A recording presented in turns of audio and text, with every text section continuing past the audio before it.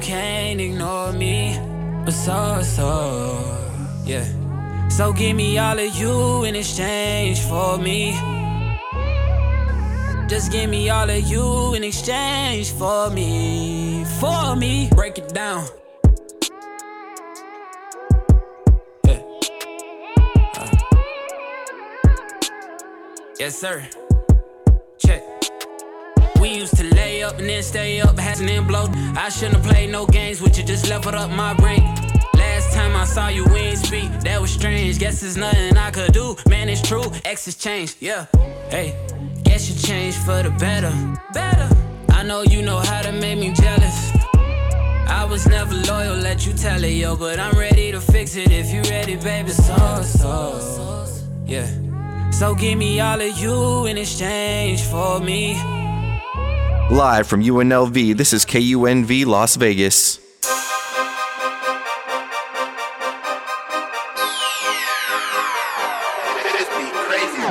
We talk the talk, from the shots that's called to the tomahawks, to the league boss and the ones who lost. Give it to me once, I don't drop the ball. To the home runs that was out the park. Kershaw when I'm pitching off. Kobe to Howard, he looking soft. LA Rams in the city, y'all. Got special guests, got breaking news. Come talk the talk with Chatterbox. We got it all with Chatterbox. Come to It is 12 o'clock on Sunday afternoon, so you know what time it is. It is time for Talk That Talk on 91.5, the Rebel HD2, KUNV Las Vegas, the broadcast service of UNLV. I am your host, Terrell Chatterbox Emerson, in studio. Dun, dun, dun, dun, dun. We brought the Florida man back. Yo. We brought the Florida man back. We're back. If you know about the OD podcast, you know about this person right here. This person is Scarlet Gray Free Press writer. I'm not even going to say sports writer. This man writes sports. This man writes community. This man writes news. This man writes opinion. I got a lot of opinions. This man's name is Salim Dweck. What's going on, Salim? I'm okay, man. I'm all right. A little thirsty. Well, we'll make sure we give you a break sometime early in the show, so you can go ahead and take care of that, get you something to drink, get you go ahead and set Oh, no, up. it's Ramadan, bro. I'm fasting. Oh, swear. So how long you been doing that? Talk to me. So Ramadan's like 30 days. It started April 23rd. Okay. We got like 6 days left. Okay. So I've been fasting, and it's actually, the quarantine actually makes it easier because I don't have to go outside and especially this time of year, man, walking around. I remember last year walking around campus. Oh, it was terrible.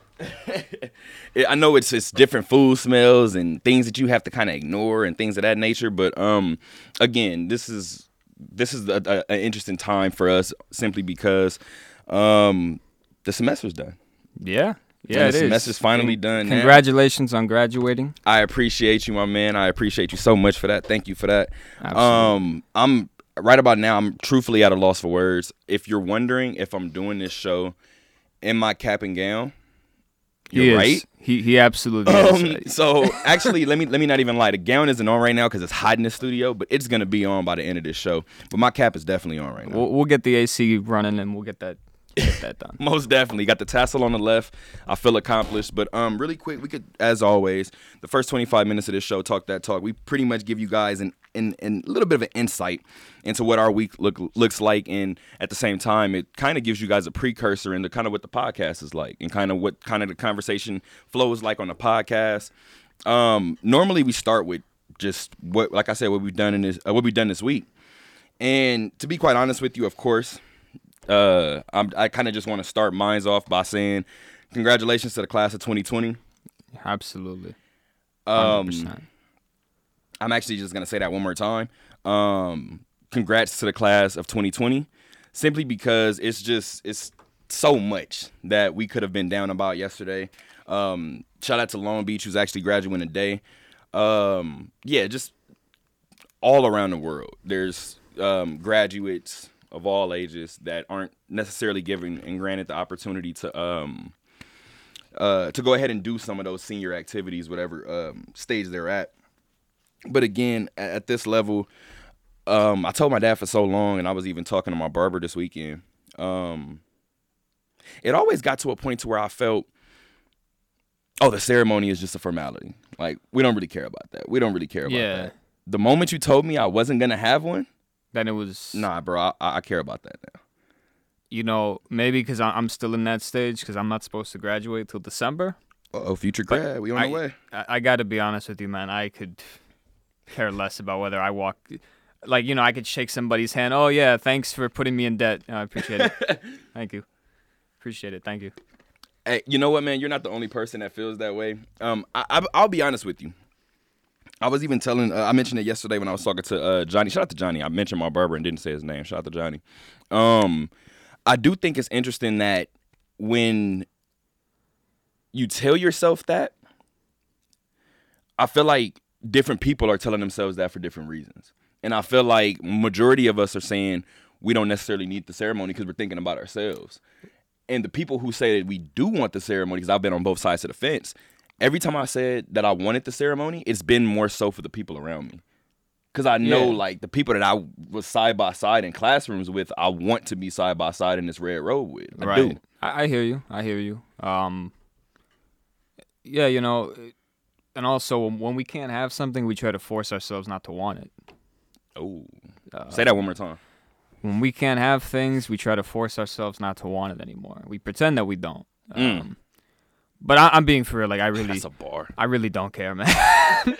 Bro, that's such a bar. You know what, though? I guess it's because I have family here. Like, I got my brother and his wife and my nephew and nieces.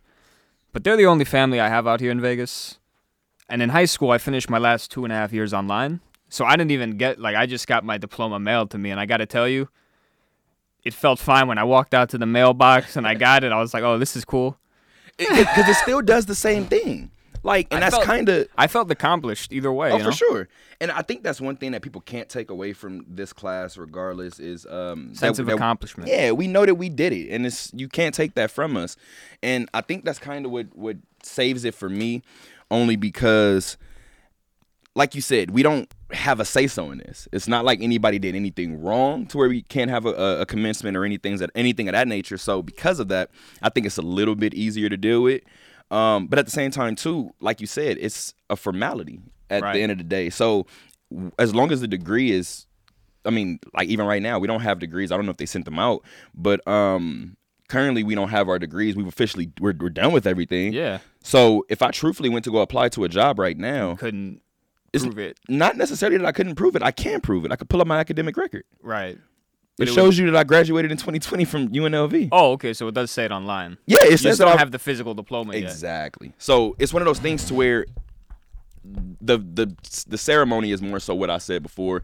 I think a lot of us just want that one last opportunity to look at a couple of people that we rubbed elbows with. Yeah. And we get that kind of that opportunity. And it's funny because I was even telling, when I was mentioning it to Johnny yesterday, I was like, it's crazy to think that we said that we didn't want it, and then we all say that we want it now that we can't have it.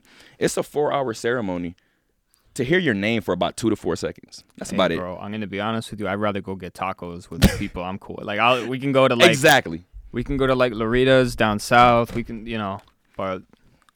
No, but I understand, like, people who really wanted that and their families, you know, wanted to see them graduate on stage, but, you know. And that's kind of where I'm at, too, because, of course, my mom hit me, and I don't think I said it last week. Maybe I did, but I was really, really quiet about it. There was about a 3-week span where I was just down. Like, I was, like, extremely down. I didn't want to do anything. And if anybody knows me, they know the way that I try to, like, I hate wasting time, and that's the way I've always felt. So I try to stay busy constantly. And it got to a point to where I was just sitting there, and the people that was kind of closest to me was like, this is new. Like, this is not you. And I think a lot of it was me just kind of feeling the sadness of not having that ceremony. But I woke up Friday morning, and it just wasn't there. I woke up Friday morning, and I think maybe because just subconsciously what my body did, I only had classes Monday through Thursday. Right. So if classes were in session anyway, Friday morning when I woke up, I would have been done with school. Beautiful. So I think even subconsciously, my body just got into that routine. And the moment I woke up on the 15th, my body was like, I had not an ounce of stress in my body. Yeah, and I haven't had it. And that's an amazing feeling. That is a great feeling. When anything ends, there's like always even if you didn't really enjoy it that much, there's always a little bit of sadness because our bodies, our minds, and we don't like change. We don't like adapting. I mean, some of us are better at it than others, but it's not fun getting used to new surroundings and breaking your routine. So I think a lot of people, past couple months, breaking their routine, home by themselves maybe, and, you know, a lot of time to think. It's tough. I know I've been there. Most definitely. And I mean, again, like there's so many different things that went into it. I recently finished up my farewell column to the paper, the Chatterbox Corner, my farewell Chatterbox Corner. And it's interesting because I told myself, I've somewhat said it on the show. I didn't want to put it in print and put it in writing, and I haven't really talked to too many people about it, like face to face. In my farewell column, usually people talk about their time here and things of that nature and whatever they accomplished. And I kind of took that opportunity to do that in my second to last column. And my second to last column was titled "Be Beyond the Box That They Put You In." And essentially that's when I kind of used that opportunity to say, you know what your strengths are, you know what your weaknesses are, essentially. At a time like this is the time where you work on your craft, and this is the time where you add something to your repertoire. Absolutely. And I think that's what I wanted to kind of get out the way with that second to last one. But this last one, I always told myself, once, I don't know if I knew you at the time, but when I tore my Achilles, you were at the paper. Weren't you? When was this? Spring 2018. I started October 2018. Okay, because I was in the boot until May. So you probably still saw me when I was gimpy, but not when I was on in the walking boot or on crutches. So I tore my Achilles in January 22nd, if I recall correctly. No, I lied. January 24th, 2018. And I didn't say much about that situation. I kind of just dealt with it. And I always told myself, if you make it out of this situation, you have to tell your story. And you got to give somebody an opportunity to have something to hold on if they're in a similar position. And once I tore my Achilles, basically what I wanted to walk away with and what I wanted to do in my farewell Chatterbox Corner was essentially talk about, you don't have to suffer in silence. Absolutely not. We do a lot of that here. I think as men too. I mean, it's not considered. It's still taboo in to a lot of people if you're a man to like really talk about what's on your mind, and you know, and you don't want to bring people down either. But it's, you know, and that's what's interesting because I even put it in my Chatterbox Corner. My dad has always taught me, nobody cares about the excuses. Make it happen. Yeah. His whole thing has always been everybody can make up an excuse. Like if you try hard enough, you could find one. Yes, yeah, I agree. So essentially, I had to kind of put it into a timeline. So for anybody who read my Chatterbox Corner yesterday, I appreciate you guys. I got a lot of messages afterwards, a lot of reposts and just retweets or shares or whatever the case may be, whatever platform it was on. I thank you guys for reaching out. I do want to let you guys know I'm perfectly fine. The situation was just me kind of putting it in a snapshot just so everybody can see it and everybody can kind of know if I was distant during this time. That's kind of what it was. But for anybody who didn't get a chance to read the Chatterbox Corner, again, it's called, it's the Farewell Chatterbox Corner. The name of the column is When One Door Closes, It's Best to Find a Window. It's on the website? Yes, sir. All right, I'll take it.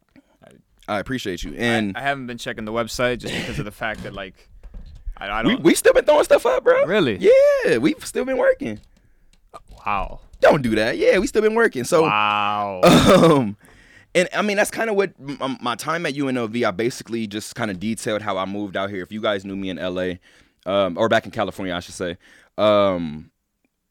you guys knew that I was in a 4-year relationship at the time. We've talked about it on the podcast before. Right. Mm-hmm. When I moved out here, less than a week in, I had to kind of reshuffle. Basically, I found out some information to where it's interesting when you're presented with some information to where you have to literally sit there with your two options. You could either react to the information or you could get your ducks in a row and then react to the information. Right. And I think me being in a new environment forced me to not just react to the situation, but put my ducks in a row and then react.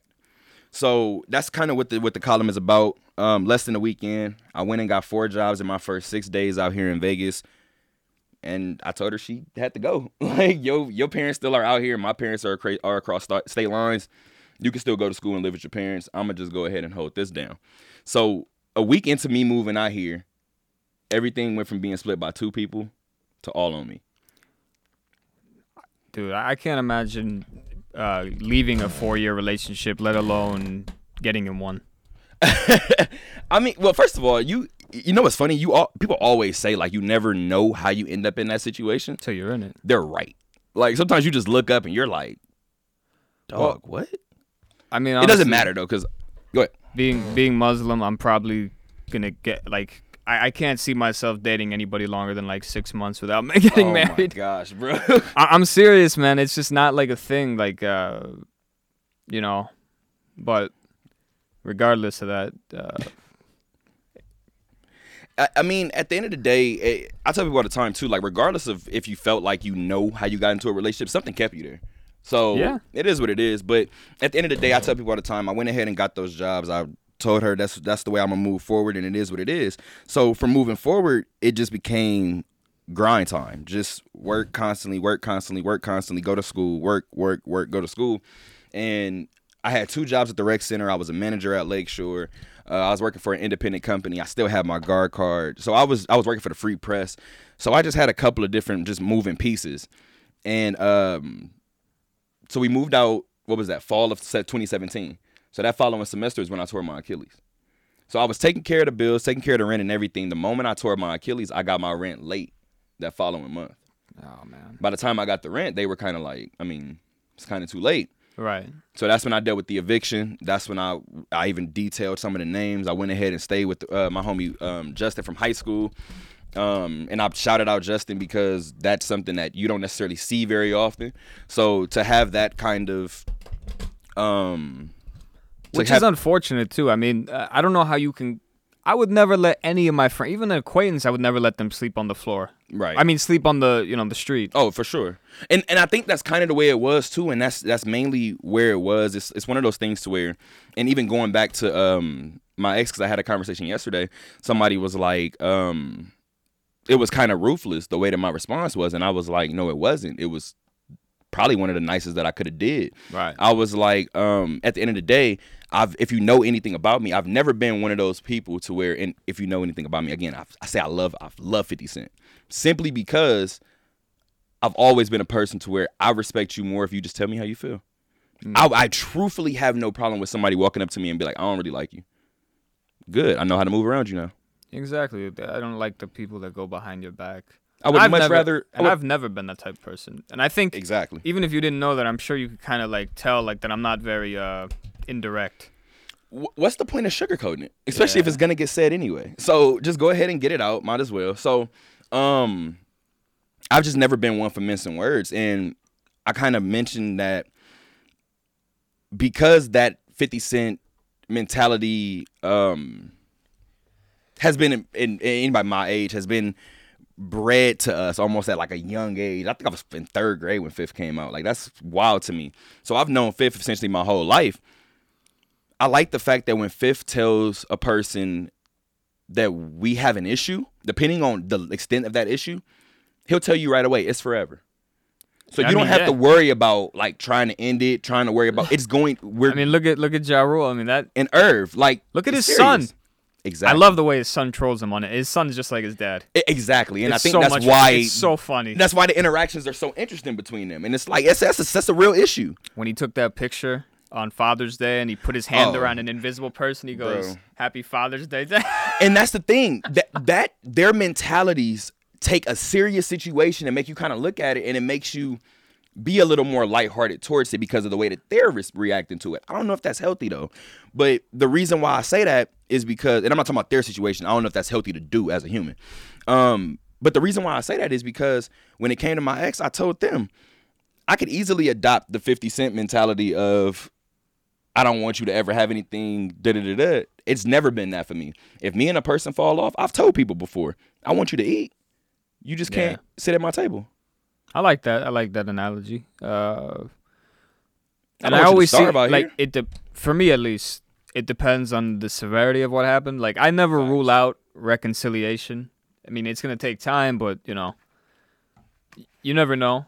I'm always a person that I think people have been confused with what I've said before, because I refuse to be that person as much as I can to say never. No, I'm never doing this. I'm never doing that. I'm never doing this. And then 10 years from now, you guys see me doing something and you guys are like, remember that one time you said you'd never? So I always tell people, like, I'll never say never. Yeah. All I could do is tell you the way I feel currently and for the foreseeable future. Yeah, absolutely. There's a good shot that will never change is the way I'll sugarcoat that. I'm the same way in terms of the fact that, like, I don't like to ever, like, put things 100%, because if it doesn't happen, I'm just like, you know what? That's my fault for not leaving that window open, you know. And that's what's interesting too. I still felt a little weird with and again, I said I appreciate it as much as of course I do. When I walked in and you said congratulations, like, there was a small part of me, I don't know if you noticed, I kind of looked at you and was like, thanks. Because I realized I had a cap and a gown in my hand, because Daryl and Duna are my witnesses. We all were supposed to graduate this semester. We all did. Shout out to Duna, shout out to Daryl. Shout out to those guys. And we knew we were supposed to graduate, but, like, I wouldn't talk about it. I just wouldn't do it. You don't want to jinx yourself. Bro, and it's one of those things where once this happened, I told people that's another reason why. I just didn't want to say anything. There's something, it's Middle Eastern, it's also related to Islam, like the evil eye. You don't want to, like, put out your accomplishments or, like, put out what you're going for. Someone might put the evil eye on you. You ain't never lied, bro. And, you know, they bring that negative energy towards you. No question. And to be quite honest with you, I wish more people believed in it and talked about it, or at least I think it wouldn't be so niche if people actually spoke about it, and it wouldn't be so like, what are you talking about, the evil eye? And it's interesting because my little brother, shout out to DJ, he told me something one day. I told him this just like this idea I wanted to do, just to kind of like tweak with my skills and just kind of put my skills to the test. But it wasn't even like using real people, so it was through something else. And when I said it, he looked at me and he was like, that's a brilliant idea. He was like, when are you gonna get working on it? And I was like, I don't know. I kind of just thought about it. I gotta, like, put it into motion. Nothing is real unless you put a date on it. And you've always told me that. Yeah. And it's funny because he looked at me and he was like, well, I hope you move quick. And he was like, well, I was like, why do you say that? He was like, because you just spoke it out into the universe. So it's out there. So if you don't act on it, somebody else will. Absolutely. And I just looked at him and was like, So it's interesting to have those concepts and those conversations with certain people, especially people that kind of are on the same wavelength that you are. This semester, clearly, it didn't end a typical way, but all in all, with hopefully 6 more months of your undergrad college career, how you feeling right now? With the way that this COVID situation is going, we're not sure what you're returning back to in fall. Because I have 2 summer classes coming up starting next month. Okay. And I know those are going to be online because they were online anyway. Okay. And in the fall, like I read an email, they said it could be like a hybrid, like, you know, instead of going to class Monday, Wednesday, it would be just Monday. Okay. And then, like, instead of a Tuesday, Thursday, like they're going to, I doubt, I mean, I can't predict the future, but I doubt it's going to be like it was just like a normal semester. It's not going to be a normal semester. So so if it so what you're basically saying is if it's a 4-day class, you probably only have to show up for 2? Yeah, like, okay, let's say you have a Monday, Wednesday class and a Tuesday, Thursday class. It'll be hybrid. Like, I had a hybrid class last semester, so we only, instead of Tuesday, Thursday, it was just Tuesday. And I think that could be applied to every class. Less people on campus, less foot traffic. Absolutely. I think they'll try to space it out a little bit more.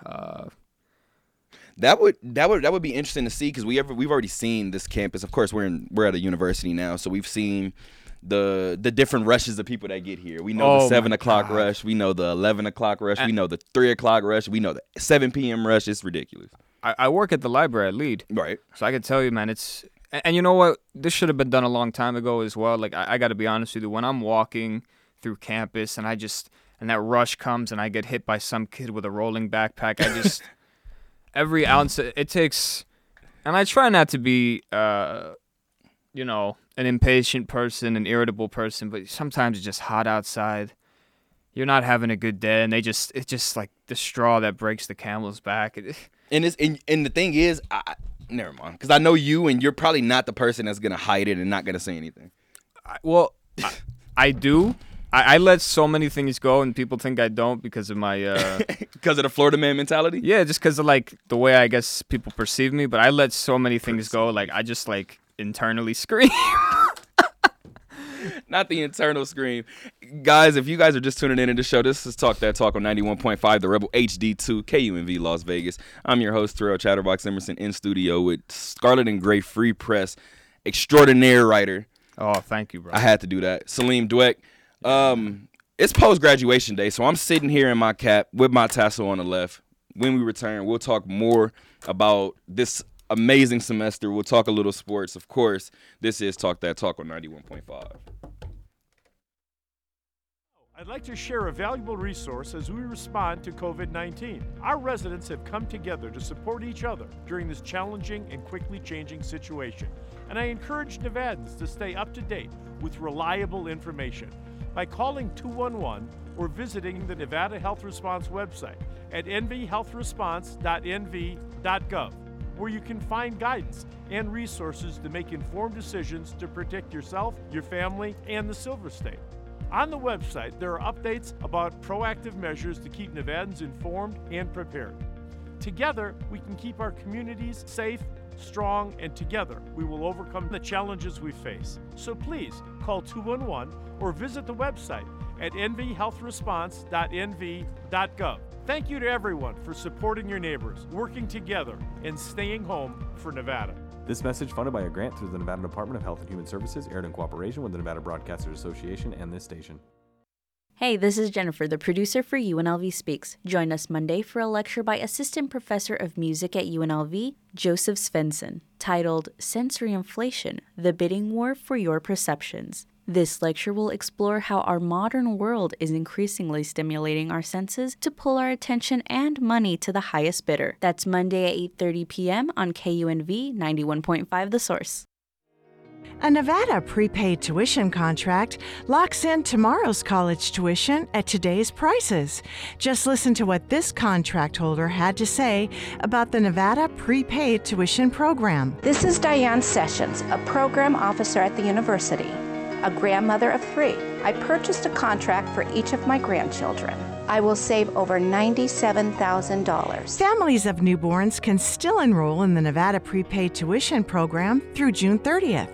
A Nevada prepaid tuition contract can be used at any eligible higher education institution nationwide. Go to nvprepaid.gov. That's nvprepaid.gov and enroll today. Tomorrow's tuition, today's prices. Sponsored by the Nevada Prepaid Tuition Program and aired in cooperation with the Nevada Broadcasters Association and this station. The Rebel HD2. Month like you're Gandhi. Welcome back. This is Talk That Talk on 91.5, the Rebel HD2, KUNV Las Vegas, the broadcast service of UNLV. I am your host, Terrell Chatterbox Emerson, and that conversation you just heard was me having a conversation with Scarlet Gray Free Press writer Salim Dweck, and we were talking about Ramadan and fasting and things of that nature. Do you want to talk about a little bit about some of the specifics? Yeah, absolutely. So Ramadan is 30 days, and basically from dawn to dusk, or dawn to sunset, you're not supposed to eat or drink or have intercourse. Amongst those things, you're supposed to stay away from, I guess, from all vices, and then, just food and water. It's a very spiritual month in terms of the fact that you kind of realize what's important and what's not. Let me tell you something. When you're hungry and thirsty, all those little problems that, you were worried about, and it just goes out the window. And it makes you grateful for what you do have, because you're excited to break your fast at 7:50, 8 o'clock. Some people, they're going to break their fast and maybe a piece of bread, and that's it. Right. So you just, you stay grateful for what you do have. You stop worrying about all these little problems that you think are the biggest issues in the world. Like, you realize how much it doesn't matter. Right. And I feel like I've written a story about this before, but there's power in saying I don't know. So forgive me if these next two questions are just seem crazy. But you mentioned vices. So I'm going to ask you two separate questions. The first one is about discipline, like how much of this is discipline and how much of it is just routine and getting into like a routine. And the second question I have is you mentioned staying away from vices. Somebody like Khabib Nurmagomedov. Yeah. I don't know every religion and every culture and every lifestyle, right? But I know certain religions and certain lifestyles deem your work to take away from your spiritual being. So is Khabib supposed to refrain from training and fighting at a time like this? Those are my two questions. So there's different opinions amongst Islamic scholars. Okay. A lot of them do say like boxing or like any sort of combat sports, not football and like stuff like that, right. But like, where the goal is to, hit somebody in terms of UFC and right. It would be like you're not supposed to do it just because of the fact that you're not supposed to hit anybody unless you're being attacked or you're being oppressed. Mm-hmm. And but at the end of the day, it's not my job to pass judgment on Khabib. Of course. I know this is definitely a hard month for him too because of the fact that like his father's in the hospital. Abdul Manap, I think his name is. Get well soon. I wasn't Absolutely. even aware of that. And yeah, but during Ramadan, like actually want to know Hakeem Olajuwon, yes. He would play during Ramadan and his numbers would actually be better. Why do you think that is? You know what? I think I don't know. Maybe he's more locked in. Maybe he's just less like. But he wouldn't drink water. Like he would. But you're not the first person to tell me that. Like people who do it, and I've heard it across different like avenues. Like I've heard people on radio shows talk about fasting, and they feel like certain ideas come to them during that time and things like that. So it's funny because I've never done anything. I don't feel like to that extent. But me and my brother just younger. We were super young, and we got to a point to where we were just saying, let's see how long we can go. Off of just water. And my brother got to a point where he was like, I'm not eating anything. And I was young. If anybody knows this, my brother was 5 years older, is 5 years older. So at the time I had to be 7, maybe 8. And it was one of those things to where I told him, I was like, I don't think I'm going to be able to go the full time without eating something. I was like, so I'll meet you halfway and I'll do water and oranges. Well, how many days? And we were going to see how far we can go. I got to 5 days off of water and oranges and I couldn't do it anymore. Oh, I was like, bro, this is insane. Sounds like hell. I was like, this is like, I truthfully don't know what I'm doing. And again, I was 8 years old, so I probably wasn't doing it right. But shout out to my brother who made it a week off of just water. And again, I don't like, I was told after that there's healthy ways to fast and there's unhealthy ways to fast. So you want to break that down really quick, if you can? So basically, this year at least, dawn is like 4:35. It depends. And then sunset is around 7:45, 7:50. Okay. At least during this month. So between that time, you can't eat or drink and stuff like that. So in the time period where it's dark out, my goal is to eat and drink as much as possible. Right. And that way, during the day, let me tell you something. The people that just eat like at dinner, they eat like 8:30 and then they don't eat in the morning before it's time to, oh man. You don't see how they do it. Well, I've done it a few times, and I'm like, oh my God, this is hell. This is terrible. Do you have to set alarms? Yeah, because what I do, I sleep in shifts. Like, I'll go to sleep at like 12. I'll wake up 4 something for the prayer and eat a little something before sun comes up. And then I'll go back to sleep till like 8 or 9. Is there a certain type? I'm really, really intrigued in this. I don't know if you could tell, but is there a certain type of preparation that goes into this? For instance, like next year, if I wanted to participate, like, is there a way that I could do that if I'm not of the faith? Yeah, absolutely. Basically, the only thing I'll say is like the first few days are always the hardest because your body's getting used to it. Okay. Like, and if you work out or if someone goes to the gym, try to do it at night or like take it easy for that month. Okay. And look, I don't know what your beliefs are, but if you do believe in God or a higher power, you don't necessarily have to be Muslim. I mean, you could take that month to fast and pray to whoever or whatever you believe in. Right.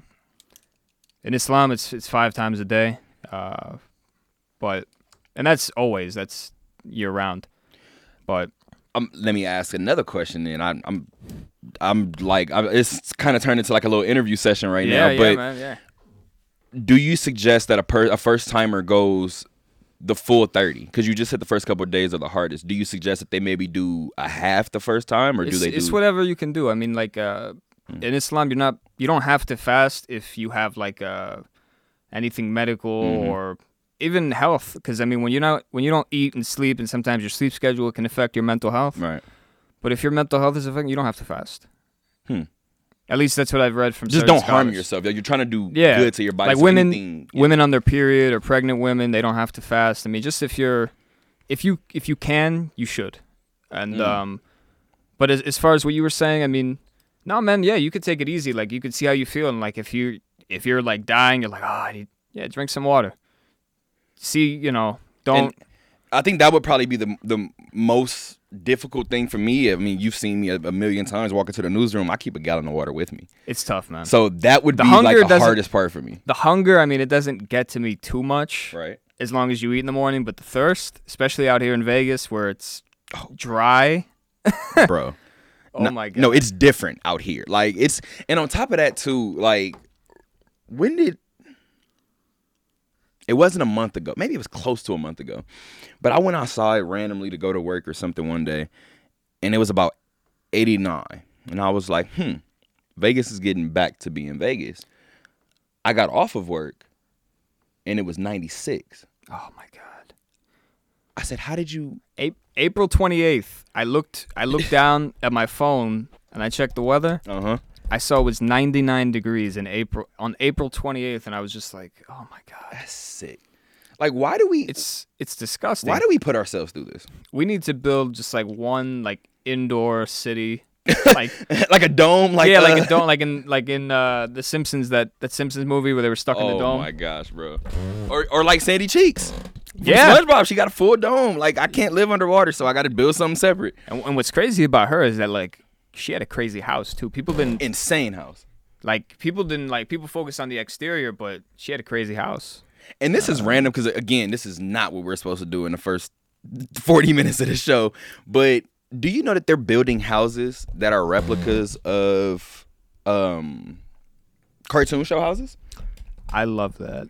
Because life is meaningless. Okay. Life is not meaningless, but this world, this physical world we're in, you might as well have as much fun as you can. Try not to hurt people. So I think living in a pineapple like SpongeBob would be insane with a staircase, because you see it from the outside and it's like there's not two stories. It's small, but like then you go inside, he has like a big library and SpongeBob was rich, man. No, seriously, he was. And I believe that whole Krusty Krab thing, by the way, was a drug front.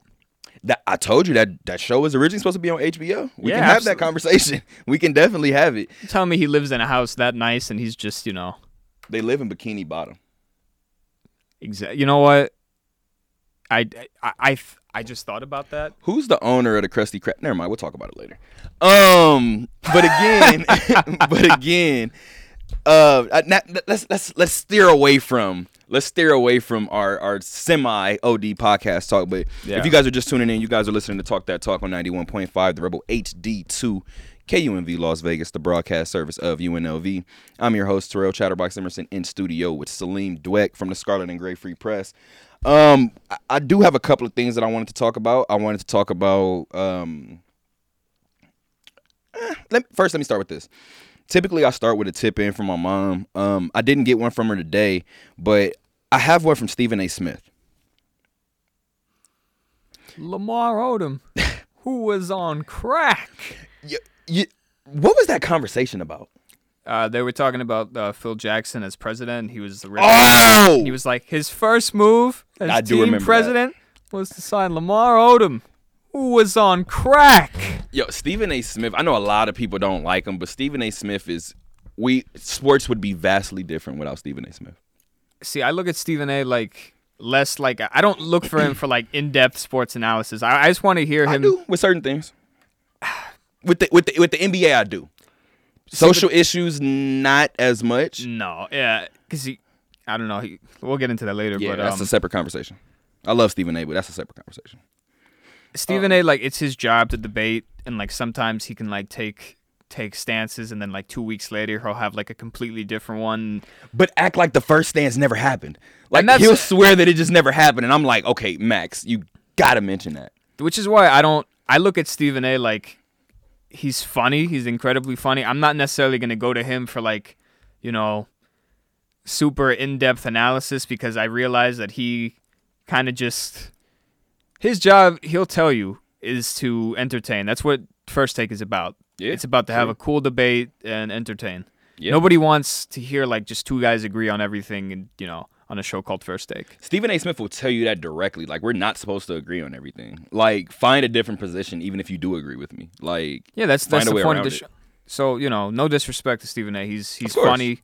It's just me. I don't look to him for like in-depth analysis. Most definitely, and I think that's kind of what's interesting, because and that's what's really interesting. I was watching an old Russ interview, and Russ was talking to Joe Budden, and I'm talking about the music artist Russ, and he said that I think somebody asked him about Kanye, and he was saying that like Kanye is a musical genius. He's the reason why I kind of started playing with beats, whatever, all these different things. And they asked about his political stance about certain things, and he said, honestly, yay is yay. He was like, and I have too much respect for him than to say it on a public platform, because it can come across a different way. He was like, I'll bring it up to him, but like, I'm not even going to speak on it here. And that's kind of the way that I feel in certain aspects, because Stephen A. Smith, Steve Weish, it's a little different with Steve Weish, because I truthfully know if he does say anything that I disagree with, if I truthfully disagree with it, he answers my calls. He responds to my messages. Yeah. So if I truthfully feel like he said something that was like kind of took me aback, I would mention it to him, and we would be able to have that conversation. I'm not there yet, clearly, with Stephen A. Smith. I haven't even met him.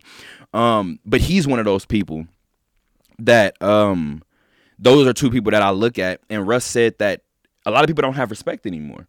And he said a lot of people feel like, he said you have to have respect for people that if they didn't exist, you probably wouldn't have your platform to say anything. That's true. Yeah, I would say and that's kind of where I'm at with Stephen A. Smith. I disagree a lot with Stephen A. Smith on a lot of social issues. Yeah. I could come in here and say truthfully how I feel, but across this platform, it would sound a certain way. I absolutely adore Stephen A. Smith. It's just not necessary. Because and there's a good obnoxious and a bad obnoxious. I do want people to realize that. His obnoxiousness when it comes to sports, it's hilarious, and being that animated about it, makes you get animated about it. Because either you either like are 100% agree with him, or you 100% disagree. So his animation forces you to get animated, depending on the week too. True. There's videos on YouTube, and I'm not knocking him. It's just funny, right? Where they'll put like one of his stances where he's so hardline and animated, and they'll show another video not too long after where he's the complete opposite on that issue, same animation. And what did I tell you? I told you he'll act like the first one just didn't happen, and it's like, bro, pull that. But in all seriousness, Stephen A. Smith said something earlier this week, and I think we were talking about the Cowboys, or he was talking about the Cowboys. Oh, he loves making fun of Cowboys fans. Oh, for sure. But he had one statement, and he said that he wasn't like in a joking mood, because it really, with the Dak Prescott thing, has gotten to a certain level of disrespect. And this is what the quote. I don't want to get this wrong, but when I heard it, I put it down instantly. And especially at a time like this, I think it was vital around graduation time. At some point, the people who do right by you deserve to have right done by them. I think the Cowboys, by the way, are crazy for not trying to lock Dak up. We could have a separate conversation about that, because that's 49. Please, please talk some sense into him. I truthfully thought if you guys didn't get Tua, I thought you guys would have went out and traded for Dak. We talked about that, actually. I remember we talked. Like, I was like, we did on the. That was that free agency draft show, I think. Yeah, on the draft podcast. Mm-hmm. Maybe this is just coming from a Dolphins fan who has gone so long without their team having like a really good quarterback. And Tannehill was solid, but he wasn't Dak. Right. In my opinion, anyway. Right. And to me, you're just going to like play around. Like, I would sign that guy tomorrow. I would definitely sign him over Zeke. No disrespect, but a running back, are a lot easier to find than, good quarterback. That's well known. Two things about that. Before I get to Dak, about the Ezekiel Elliott thing, I do think Ezekiel Elliott is going to go down as the best running back of all time. Really? I do. Only reason why is because I feel like I do feel like he's physically different than a lot of people. Oh, he's great. I'm not debating that. And the combination of all of it, I think he has the workhorse mentality. He has the organization if he did it, if he wanted to do it, things of that nature. I think Ezekiel Elliott almost... I know a lot of people are going to like mention like a Saquon Barkley or something like that. The reason why I'm mentioning that is because it's almost like with Zeke, you could be in a 3rd and 6 and still feel confident running a draw. That and the fact that it doesn't seem like Zeke relies too much on an O-line. You could put him behind a terrible O-line and he's still going to... a lot. Yeah. Like, and that's what you're talking about, like the stuff that he makes happen. And I'm not saying that Saquon doesn't make it happen, but I'm just saying I feel like you could have anybody as a quarterback and have Ezekiel Elliott back there, and you still have to figure out we have to make sure that he's an integral part of this. I'm not sure that if you put any quarterback back there with Saquon Barkley that you do the same. Yeah, I mean, Saquon... and Saquon is crazy. Yeah, he was banged up last year, so it affected his numbers to a degree, but great. And he still came back from that crazy ankle injury in, 3 weeks? That was insane. He shouldn't have come back that quick. There's no way you should come back that quick. No, especially for that Giants team. Exactly, and he nearly fractured that ankle.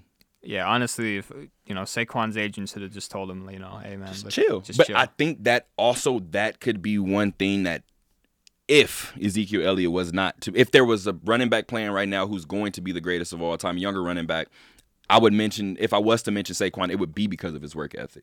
Oh yeah, just coming back after 3 weeks from that injury. And like we said, when the ball of that ankle, either side, the inside or the outside of that ball of that ankle touches the ground. I had plantar fasciitis about 3 years ago. Okay. And I had it for about a month, and every time I had to walk on my left foot, I believe it was, on my tippy toes, just on my left foot for like a month. Wow. It was so painful. I cannot imagine, let alone like just walking or playing in the NFL as a running back. Running away from linemen, I don't see how Saquon. He must does have had that. some nice cortisone shots. Oh, a couple of them. Going back to that Dak point, the reason why I feel like we could have a full hour-long conversation, we can come back next week and talk about it even. Looking at Dak, the Cowboys' excuse of you don't pay or you don't win Super Bowls when you pay the quarterback like the height when the quarterback is taking up so much of your salary. Here's my issue with that. Whenever people bring it up, they bring up Aaron Rodgers, they bring up Russell Wilson, they bring up Jared Goff, they bring up Carson Wentz, all these different quarterbacks who signed these huge deals. Matt Ryan. Matt Ryan actually might be the closest, and I'm going to explain what my issue is right here. That argument is true. That argument is not applicable to the Cowboys. I agree. And the reason why it's not applicable to the Cowboys is why? Because you would tell the quarterback, we can't give you all of this salary because you're going to hamstring us in other places. Where are the Cowboys hamstrung? Now with CeeDee Lamb and you got Cooper, 2 wide receivers. You got a rookie wide receiver. So that's your 3 wide receivers. You have Blake Jarwin as your tight end. I think you still have Schultz as your backup tight end. Ezekiel Elliott is your running back. You just went out and signed 3 people on the line. Yeah. 2 of them who have been career starters. You retain Jalen Smith. You retain Van Der Esch. You retain DeMarcus Lawrence. That defense is pretty good. You lose Byron Jones, but you add Ha Clinton-Dix, who's played in your division with the Redskins. Right. Who's won with the Packers. Cowboys. What are we talking about here? Cowboys are absolutely insane not to sign Dak. But this is why I want to throw this at you. I'm not sure if you heard the episode when we finally did our first one back. I believe it was April 26th, I think. I had Steve Weiss on the show. Really? And I asked him about how come Dallas. I wanted to name Dallas a draft day winner, but I couldn't do it because who's your quarterback? Exactly. And the same thing, and it was interesting because I pay attention to the tone in his voice. He said, "Well, Terrell, they've offered him one." And that's where everything goes silent for me. Because this goes back to what Stephen A. Smith has said in his, 25 years of covering sports. He's never had a contract, like the terms of the deal be so hard to obtain. Why won't either side talk about it? Yeah, I mean, look, I guess it's just a difference of opinion. If I'm the Cowboys, I write Dak a blank check. At this, only reason why I somewhat agree with you is because you signed everybody else. Okay, and then, who's out there? I like Cam Newton, argument. but, I mean, he's 31. We don't know how he's going to be off injury. Who's out there that you could put in there that would, I mean, Andy Dalton's on a 1 year, a 1 year, is it $7 million or could it get up to $7 million? I think it could get up to $7 million. So it's 1 year, I think it's $3.5 million, and it can get up to $7 million with incentives. And I'm pretty sure a lot of those incentives are if he plays, if he starts the playoff game, things of that nature. If that happens with him, he already played, 9 years in Cincy? I think he was 9 So that would years. be 10 years. You do what? Sign him 4 years? 3 years? You still would end up paying him less than Dak. So if Andy Dalton goes out and plays well, I think Dak may find himself on the outside looking in. You got a lot more faith in Andy Dalton than I do. I've always had faith in Andy Dalton, bro. I really like Andy Dalton. If this were 2014, I would agree with you. Can I ask a question? Yeah. What's the difference between... let me not say that. No, yeah. What's the difference between 2014 Andy Dalton and early 2019 Andy Dalton? Team around him is worse. New coaching staff, things of that nature. AJ Green didn't play. But Bro, even Andy Dalton is even nice. the past couple years, I mean, he's been... you could just see it, like he's deteriorating. He's not the same guy, even with the talent around him. Can I mention something really quick? Yeah. And I thought I saw him yesterday in the store, and it was kind of crazy. But I grew up a USC fan. Let me go ahead and go on the record and say that I grew up a USC football fan. I grew up a Duke basketball fan. That should be blasphemy to probably say that on this campus. But anyway, Yeah, I don't know. it's so awkward to say that out loud. But I'm gonna mention a name when I mention USC football. You should know where I'm going. I'm going Carson Palmer. Oh, I like Carson Palmer. Carson Palmer, same boat for me in terms of Andy Dalton. I'm looking at the situation and I'm like, I don't know why they can't win, but I don't think it's his fault. I don't think it's his. And when Carson went to the Raiders, Carson didn't have a typical, like the best Carson years, but Carson was better than the quarterbacks they had. Carson was very solid in Oakland. When Carson went to Arizona, That's when I looked around and was like, okay. So my question to you is, would you say the exact same thing if Andy Dalton was being coached by Bill Belichick in Foxborough? That's fair. I mean, I think the Cowboys probably will not sign Dak. That's so tough, bro. I mean, we're almost in June. Yeah.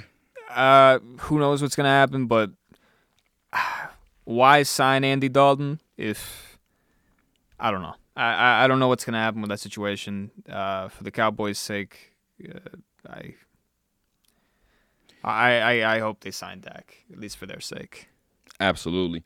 Really quick too. I know if last week I made it a point to talk about UFC 249. If you guys are tuning into the show for us to talk about UFC Jacksonville, the two that happened on Wednesday and on Saturday, I'm not gonna do it today. Only reason why is because I didn't catch yesterday's card.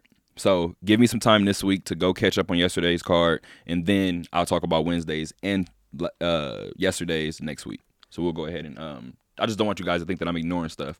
If you guys are just tuning into this show, this is Talk That Talk on 91.5, the Rebel HD2, KUNV Las Vegas, the broadcast service of UNLV. I am your host, Terrell Chatterbox Emerson, in studio with Scarlet Gray Free Press writer Salim Dweck. What's up? And we just kind of broke down a little bit about the Cowboys situation, but going back to Stephen A. Smith's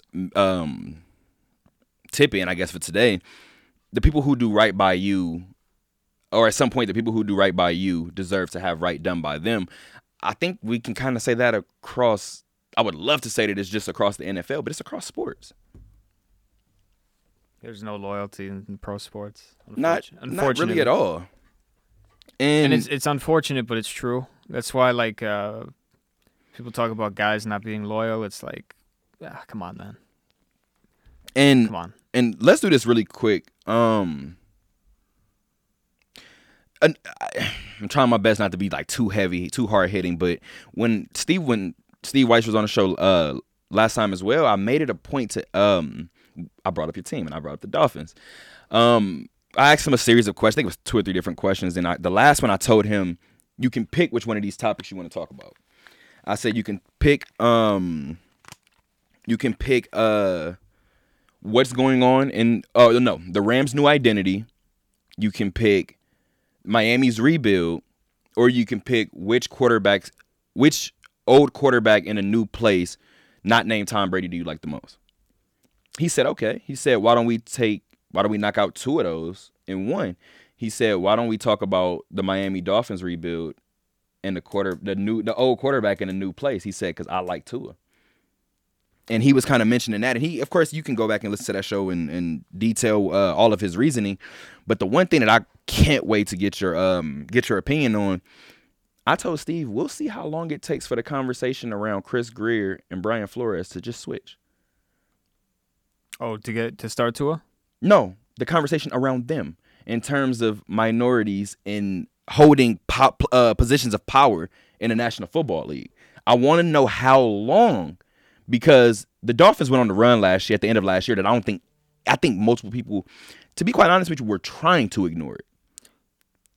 I'm seeing a lot of predictions this year for Miami's record. Talk to me. 6-10, 5-11. I'm looking at 9 maybe.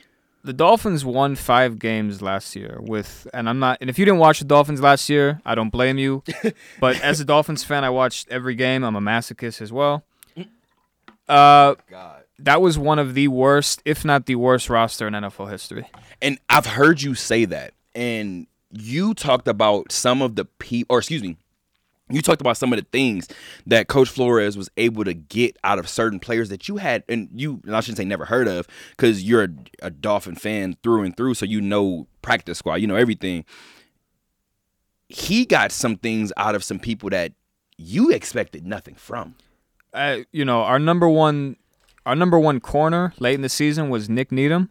I think for half the season, it was Nick Needham, who was an undrafted rookie from, I think it was I forget what college he went to, and he did really good at the end, you know? And if we're going to get so many guys, I mean, Flores just squeezed all the talent out of them and that's why they won 5. They started 0-7 and they ended 5-4 the last 9 games. And I'm looking at the college right now. I'm trying to figure out which college he went to. Nick Needham, man. UTEP, that was where he went. There it is. So and when I mentioned it to Steve, he said, you're right. Let's see how long it takes. And the reason why I said it is because, of course, social media is going to be social media. But that screenshot of the split screen of Brian Flores and Chris Greer making decisions in that war room, or in those separate war rooms. Yeah. And everybody analyzing their picks and them saying, how did the Dolphins pick this one up? Or how did certain teams allow this person to fall to the Dolphins and things of that nature? As much conversation would be surrounding Brian Flores if the Dolphins went 2-14. Yeah. Why is that reverse conversation not being had? That's just things I think about, but that's just me. Again, that's true. Nearly out of this first hour. You guys are listening to Talk That Talk on 91.5, the Rebel HD2, KUNV Las Vegas. Now that we're getting into the second hour, you want to talk Last Dance? Oh, absolutely. I'm ready, bro. We've been watching a gambling addict's propaganda. No, I'm just playing. Hey. Look, a lot of people are taking that away from this documentary is so detailed. Like I could write a thesis paper on this documentary, and I'm very serious about that.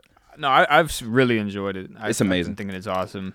And I love the way Mike puts things, Yeah. I'm not a gambling addict, If I did, I'd lose my house, all this stuff. I just like to have fun. While he's wearing sunglasses indoors in a dark room. Oh, I think it's awesome. During the interview that he requested. Yeah. No, Mike is awesome, man. Just the way. What I tell people all the time, you can't tell certain legends how to legend. The story about him not letting Horace Grant eat food after a bad game. Bro. about him telling the team chefs not to cook Horace Grant food after bad games. When I tell you, I was watching it, and I was drinking water at the time when I found this out, and I spit my water out. I was in absolute shock. That was one of the funniest, most absurd things I've ever seen in my life.